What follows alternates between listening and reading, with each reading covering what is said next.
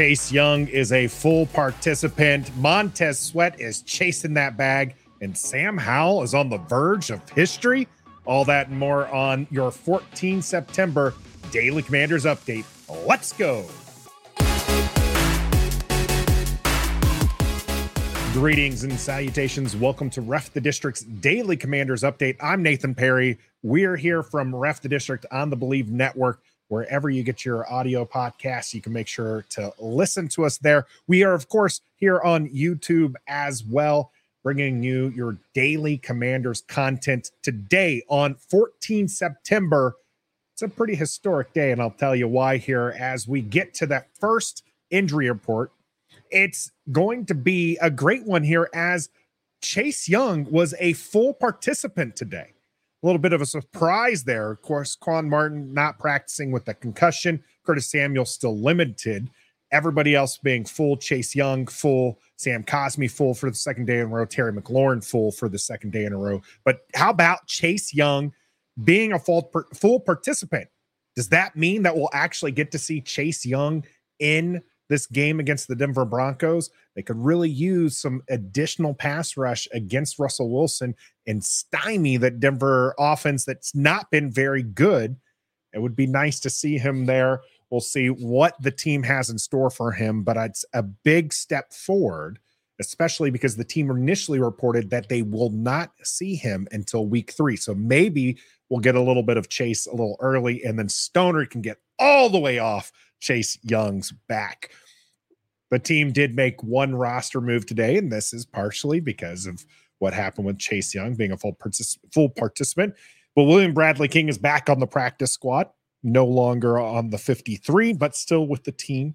So good for him as that roster still kind of shuffles around and we see who's going to be where and who ends up dressing is kind of important. But William Bradley King, nice depth piece there on the practice squad. Good to have him around, but don't count him out yet. Also, by the way, Jeremy Reeves famously going back and forth, finally making an impact there. We'll see where William Bradley King ends up as well.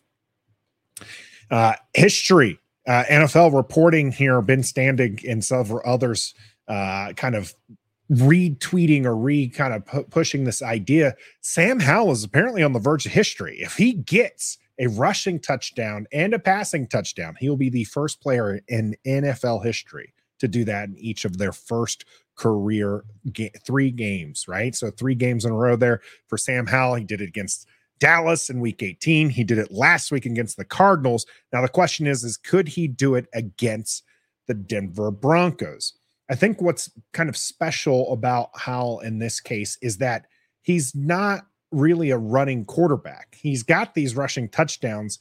The one against Arizona was a little bit more of an impromptu. He saw the opening, same with Dallas. So whether or not he gets it, that's going to be kind of a neat thing there to have that in his books. I do think he at least gets one through the air. On the ground might be one of those. They just have to have the right opportunity.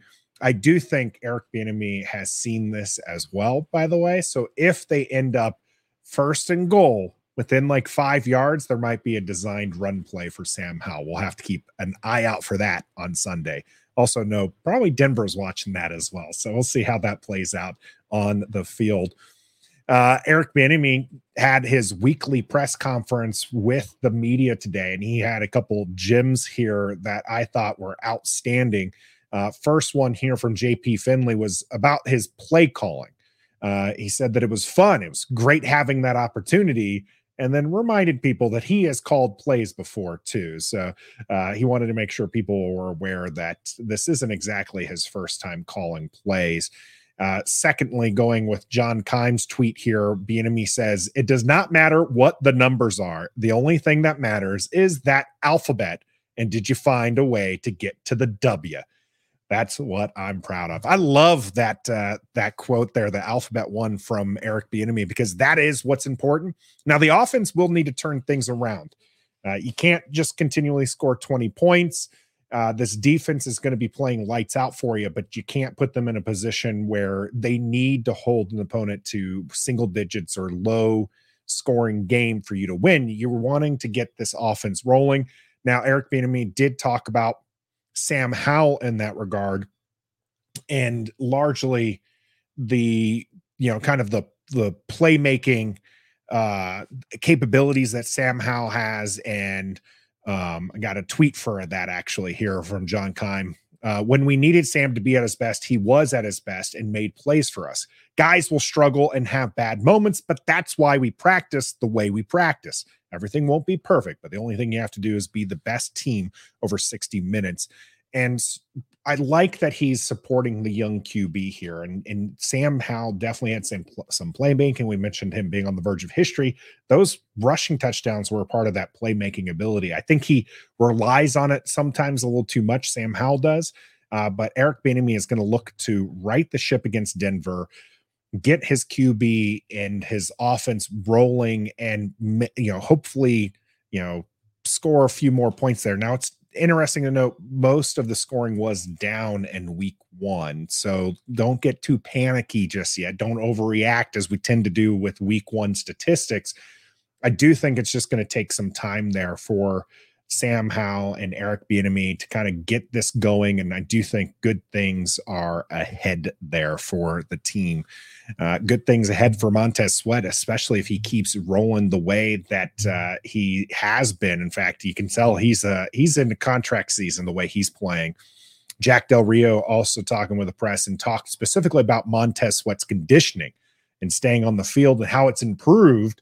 And Ben Standig adding the fact that Montez Sweat played 82% of Washington's defensive snaps, and that was his 4th highest percentage ever.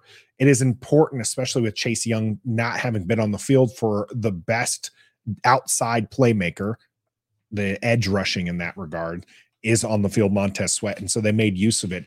If Chase Young does come back and is a force, maybe that number dips a little bit, but then these will be fresh legs come playoff push season. But it's nice to see Montez Sweat staying on the field more. It has been something that we've seen, especially coming out of college. We knew that he had a health issue that was going to possibly limit him in some ways. He continues to do good things for the team, and we'll see how much he's going to get paid, because the man is going to get paid at the end of this season. John Kime shared some thoughts on taking on this Denver defense. Says the one key versus Denver's run D is manipulating the box.